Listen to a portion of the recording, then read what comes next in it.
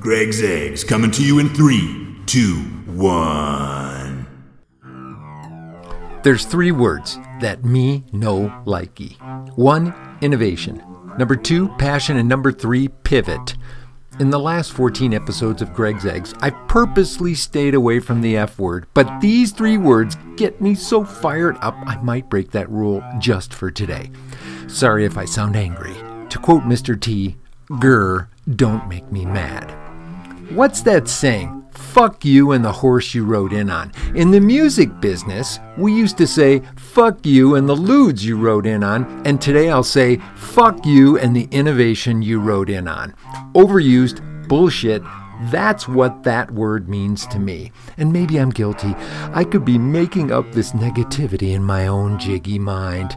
I'd much rather see you or your company as inventive or transformative, or you knew how to reinterpret something, or you were inspirational, or you created new categories. You catch my drift?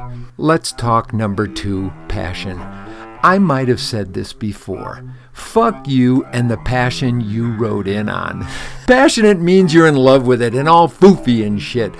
I'll lift a quote from J. Krishnamurti. His definition of passion is the, quote, intensity of complete attention, unquote. That's right, baby. Monomaniacs that purposely put themselves out of balance for their mission? Fuck yeah!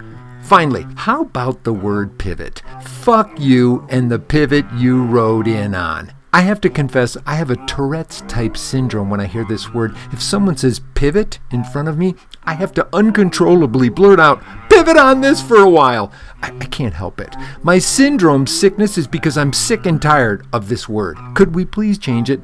Let's hallucinate. Instead of saying, we pivoted, you could say, quote, we totally fucked up our initial plan, so we were forced to come up with a better idea that could give us a fighting chance of surviving so we don't blow all the investment money you gave us, unquote. Innovation, passion, and pivot. Don't make me mad!